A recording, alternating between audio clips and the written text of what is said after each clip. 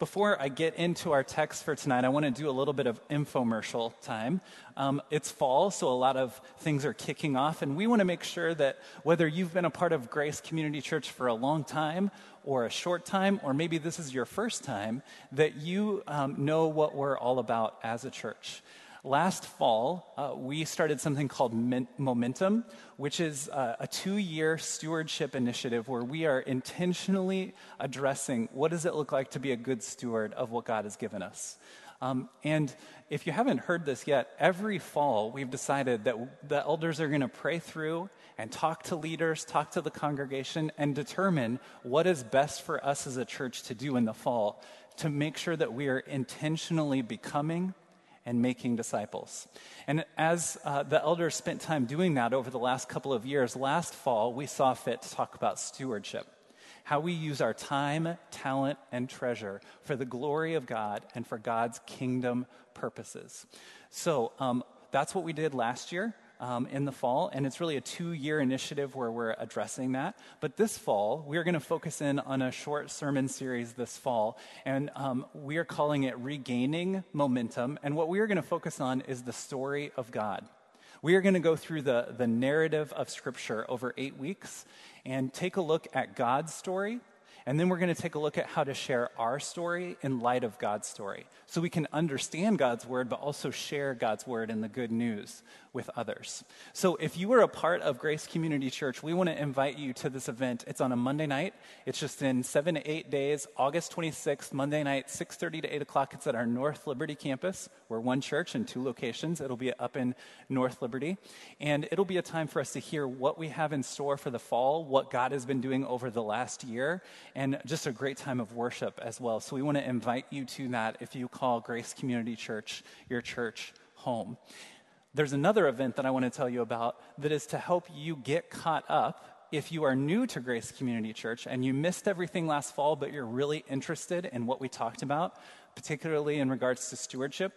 We want to invite you to a lunch. That lunch is going to be coming up on this Sunday afternoon. It's at 10 Roost in North Liberty, and it's a chance to hear what our church has been doing and going through over the last year.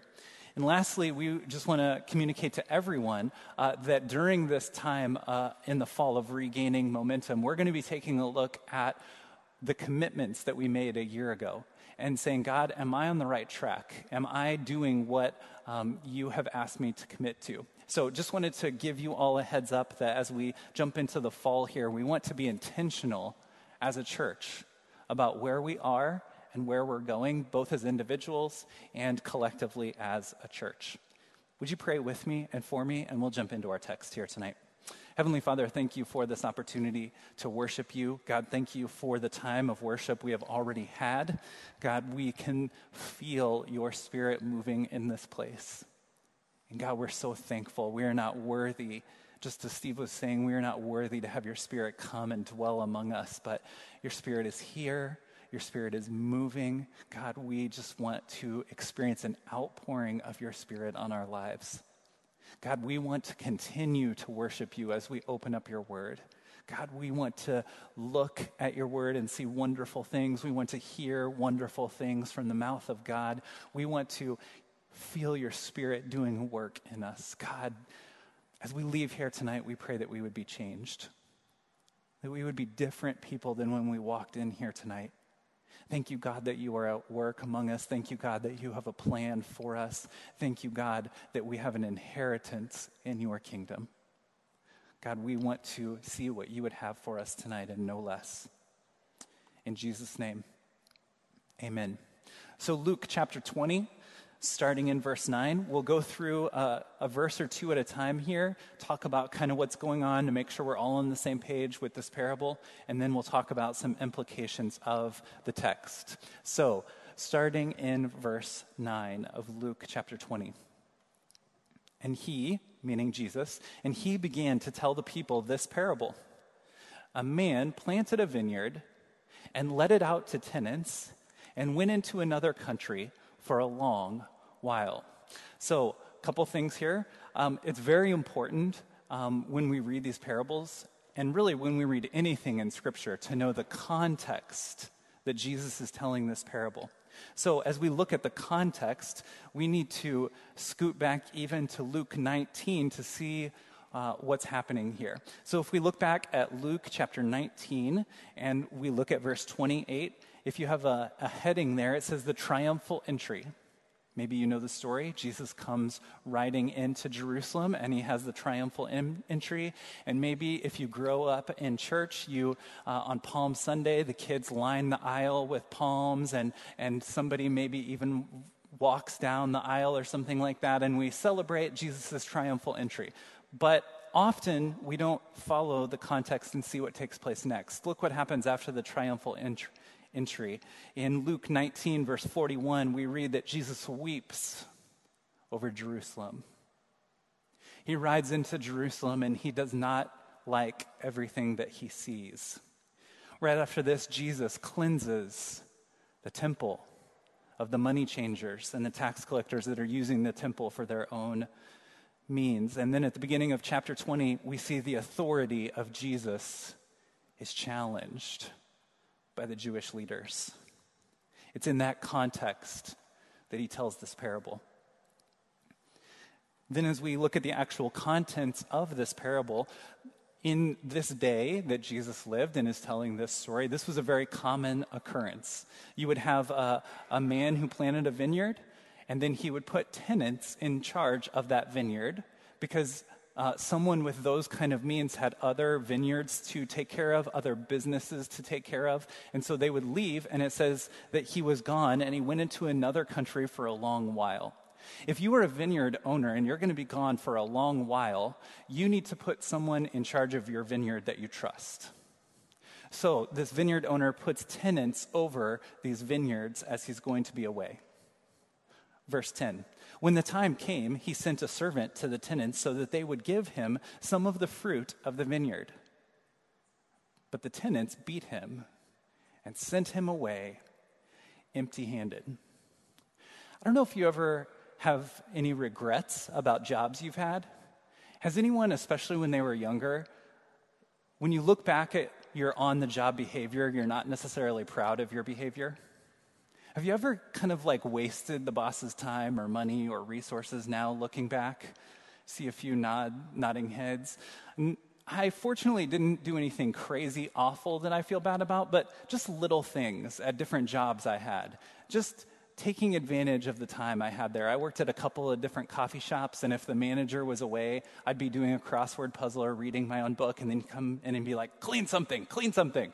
So like we all have these regrets that we have about jobs we've had and how we haven't necessarily been a good steward of that job opportunity. These tenants are overlooking a vineyard. The owner sends a servant, and if you plant a vineyard, you're not doing it for fun. You're planting a vineyard because you hope to harvest a crop. So this owner of the vineyard sends the servant to get the harvest, get the crop, and bring it back so it can be used for something good. And that servant, what does it say that the tenants of the field do? They beat him and send him away empty-handed. This is not ideal on-the-job behavior. I think we can all agree. So, in verse 11, he sent another servant, but they also beat and treated him shamefully, and they sent him away empty-handed. The language is almost the same here, but we see the addition of they shamefully treated him. In some way, they dealt with this servant in a shameful way. He wasn't just sent away empty-handed, he was treated shamefully. There's an escalation here in the way that this servant is treated. Verse 12, and he sent yet a third, and this one they also wounded and cast out. It may not be apparent to us right away in the language, but the commentators say that when it says that he was cast out, it could mean that they took this servant and they pulled him into like the building that was at the vineyard, and they beat him and then threw him out of the vineyard. So they worked this guy over even more. So there's an escalation in how these servants are being treated by the tenants. Then the owner of the vineyard said, "What shall I do? I've got some ideas. How about you? If this is your vineyard. Now, for the most part, we're a Western audience here at church, and so we're not used to like throwing out answers. You guys did a great job with Steve, by the way. Nice work answering the question, shouting out, clapping, things like that. We're not used to like interjecting things when someone else is talking. But in the East, it is not this way even to this day. And in Jesus' day, it was the same. So as Jesus is telling this story, he gets to this part, and I have to think that there is a pregnant pause. He says, then the owner of the vineyard said, what shall I do? I think the audience then jumped in and says, I've got an idea. He killed all of them. He didn't send another servant. He sent an army with swords. They've got to take those tenants out. You can't treat people this way. This is shameful behavior. If you were going to leave and be gone for a long while to another country, you want tenants that are going to take care of your things and your people. And these tenants are not doing that. So, as the vineyard owner is thinking, what shall I do? You and I in the original audience probably has some ideas of how we would take our revenge or how we would bring justice on the situation. But let's see what the vineyard owner does. He says, I will send my beloved son. Perhaps they will respect him. Okay, it's one thing to treat servants a certain way, but if I send my beloved son, surely they will know that they've acted wrongly. Surely they will give him the crop. Surely they will not treat him in such a shameful way. I think we can connect with this to some point and we kind of get it. But in this culture, heritage and bloodline was so important. Treating a king or an owner's son shamefully, that's a direct insult to the owner of the vineyard. So he says, surely I will send my beloved son, and perhaps they will respect him. I think at this point the audience is hearing Jesus saying, what? What are you doing? Why would the vineyard owner send his beloved son? Verse 14, but when the tenants saw him, the son, they said to themselves, this is the heir. Let us kill him so the inheritance may be ours.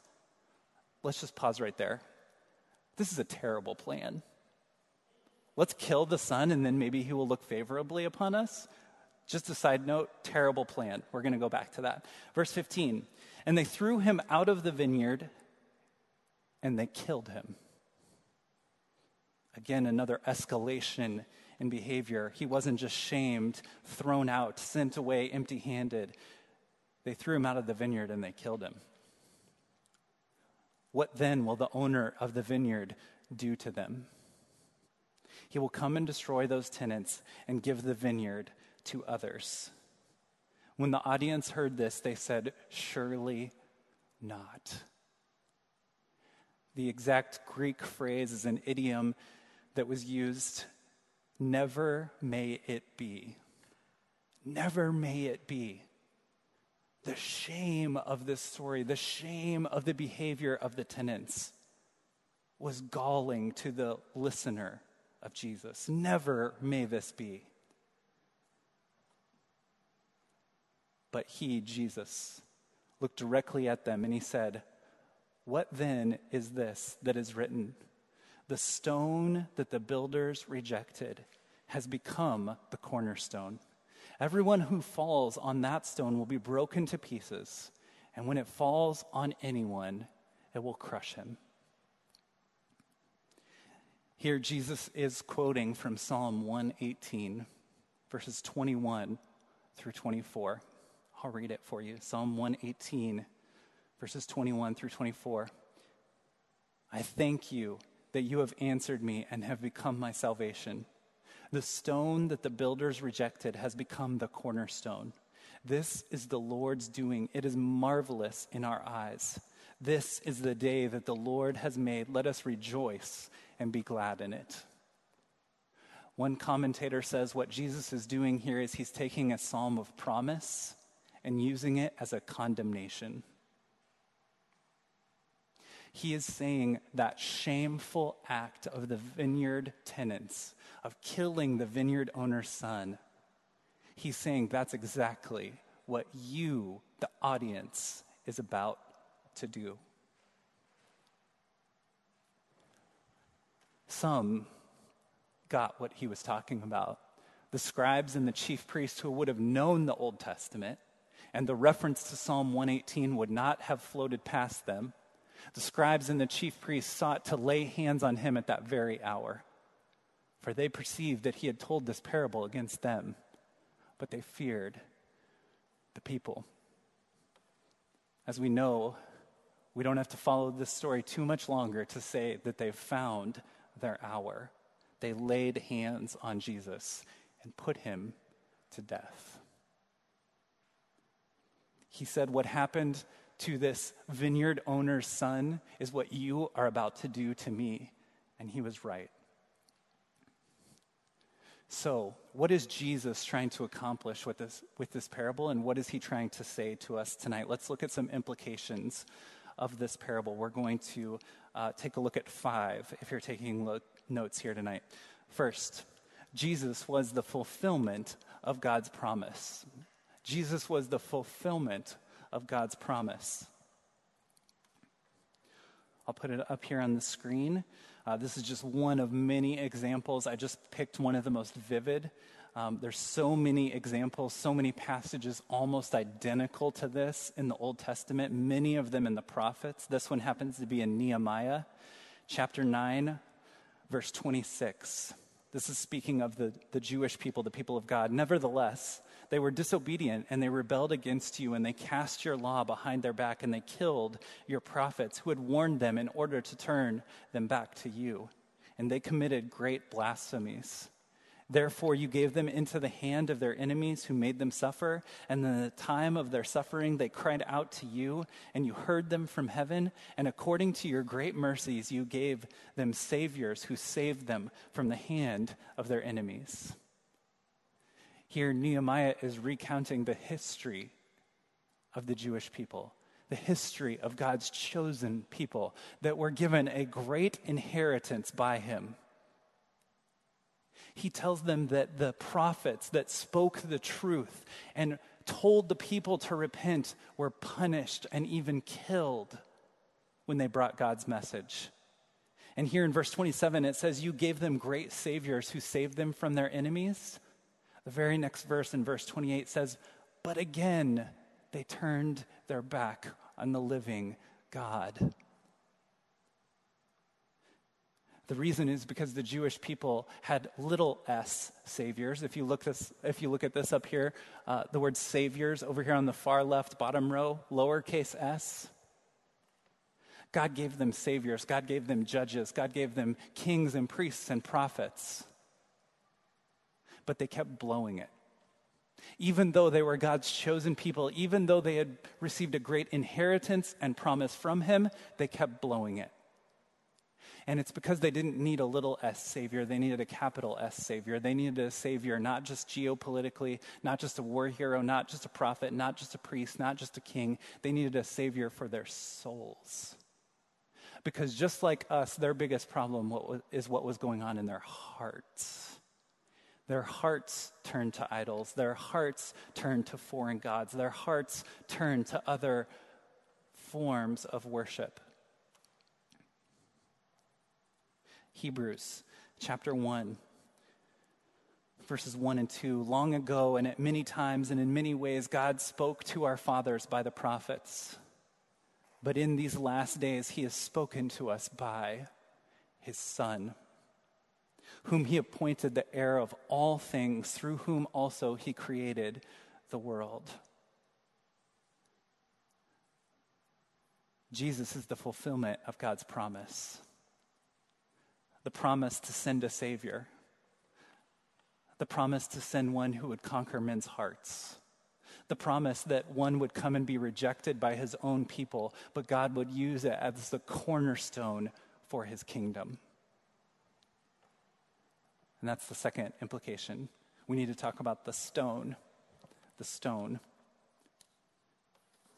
In Psalm 118 that Jesus is quoting here, we learn that the stone that the builders rejected has become the cornerstone. Jesus rejected by his own, but becomes the cornerstone of the kingdom.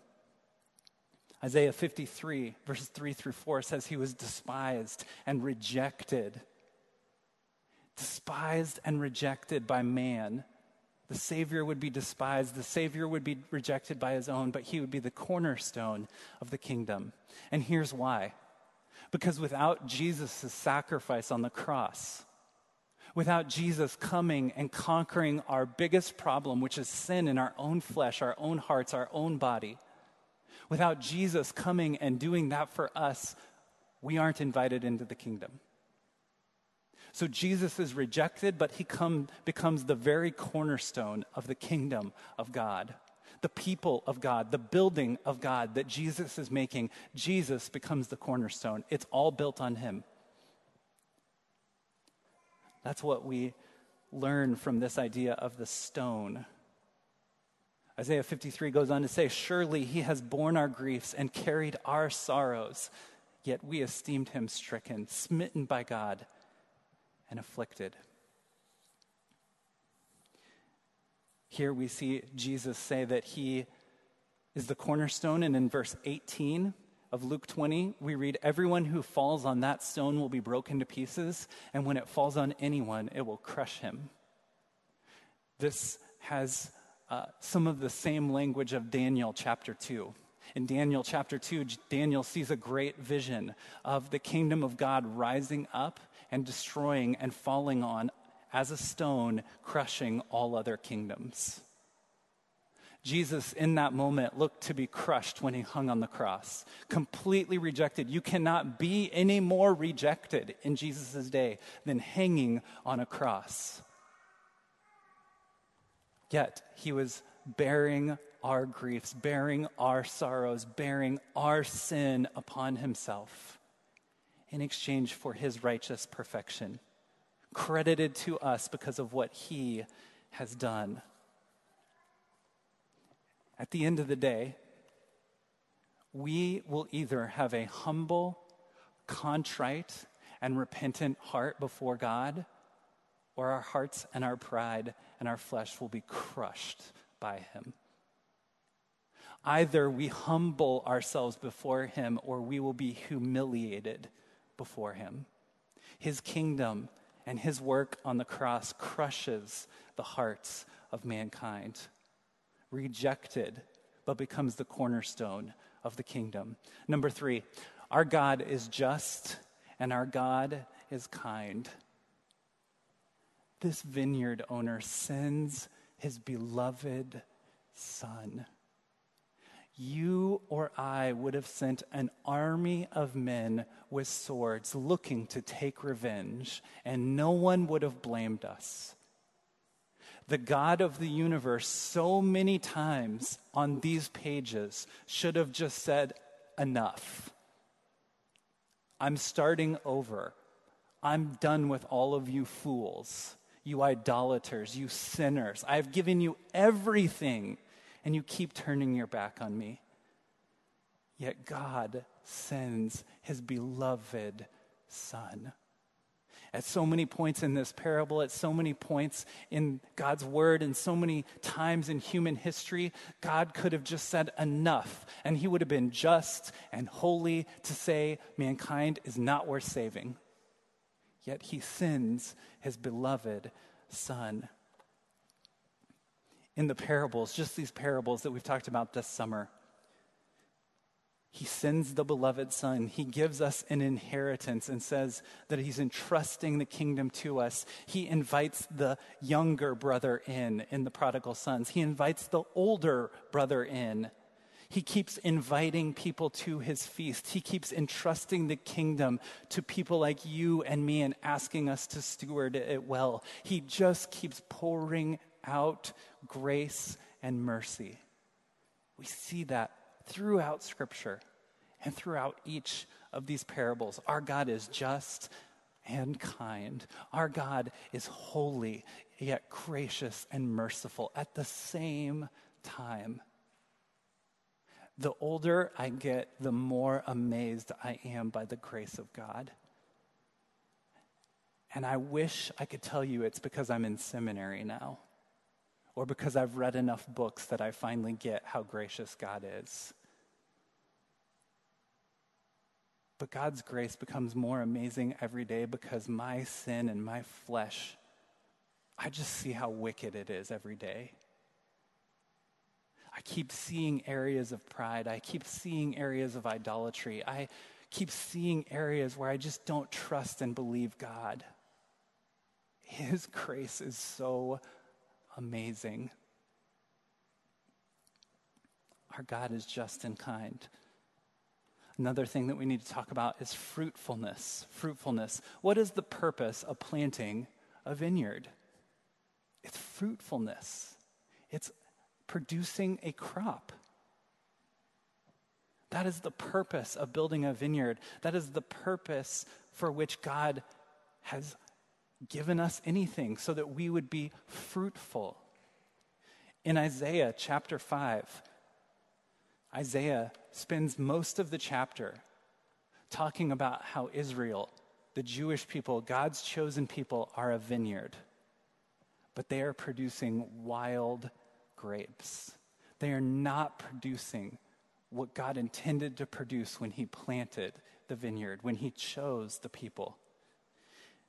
In last week's parable in Matthew chapter 21, verse 43, we read Jesus tell the Jewish leaders, the kingdom of God has been taken from you and given to those outside of the Jewish people because they are bearing fruit.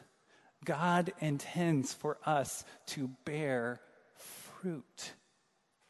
He saves us to glorify himself and to produce fruit in our lives.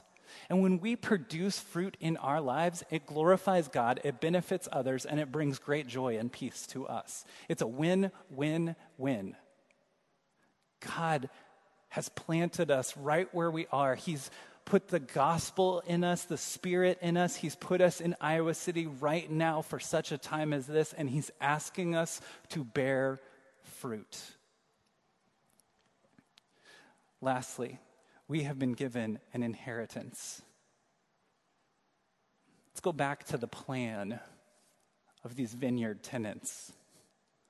Just by way of reminder, let's make sure we understand their plan. Verse 14.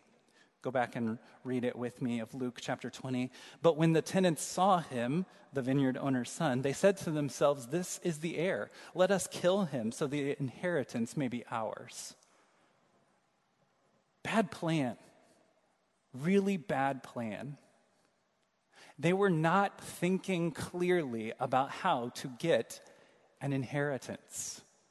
How do you get an inheritance? You're a beloved son. You are invited into the wealth. You are invited into the resources of the owner, the father, the king, the creator.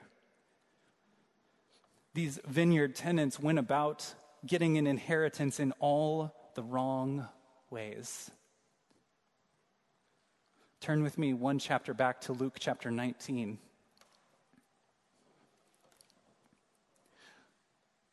Luke chapter 19, verse 41.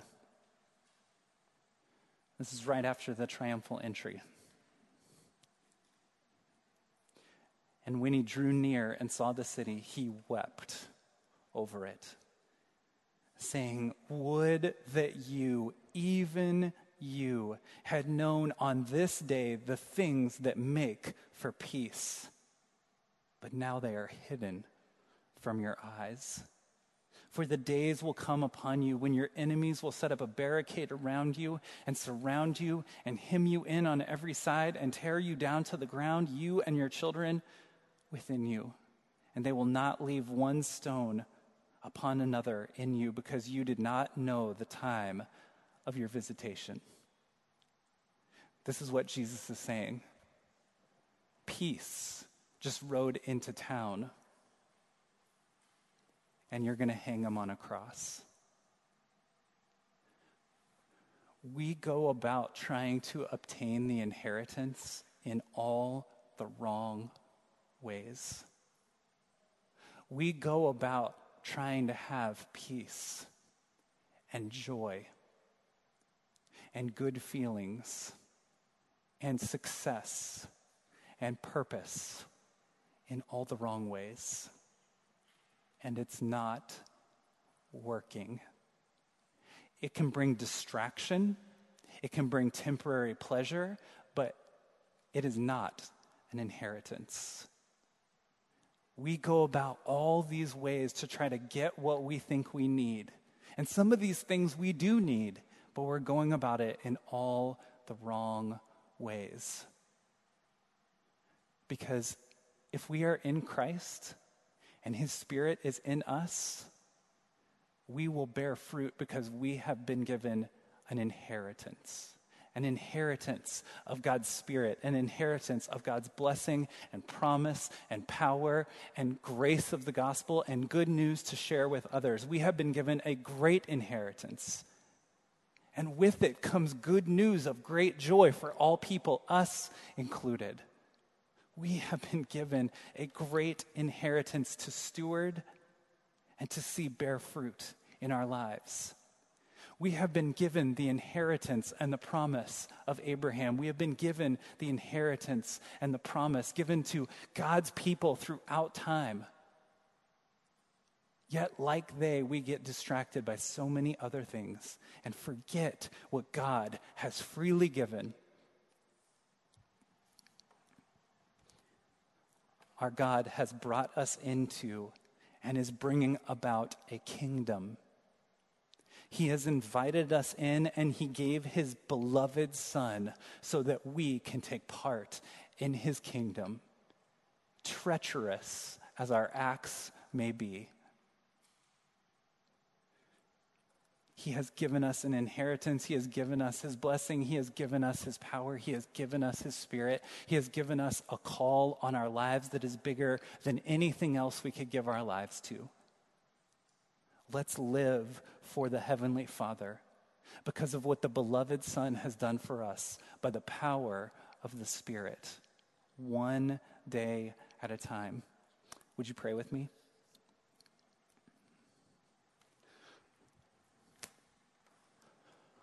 Father, thank you for your amazing grace.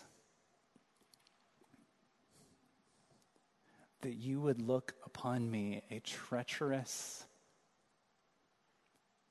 idolatrous, sinful man, and you would give your beloved Son for me. And God, you would give me the good news of the gospel to share with others. God, that you would produce any fruit from my life is just amazing. Thank you, God, for your amazing grace. Thank you, Jesus, for what you have done. Thank you, Spirit, for living inside of us. Father, we want to live like we have inherited the kingdom. Instead of living for our own kingdom, instead of getting sidetracked by all these other things that distract us, God, help us to live like your beloved children in your kingdom. Help us to live for you because of what you have done for us. Help us to live with a love, a joy, a peace, a patience, a kindness, a gentleness, a self-control that is not of this world, that is nothing that we can produce, that no created thing could give us. God, Creator, would you give us that? Help us to live in that and live for that. God, show us what fruitfulness looks like right here in Iowa City this year, in our dorm, in our home, in the classroom, at work, at home, wherever we go. We want to be your people, living for your good news, and help us to remember that it's good news for us too. In Jesus' name, amen.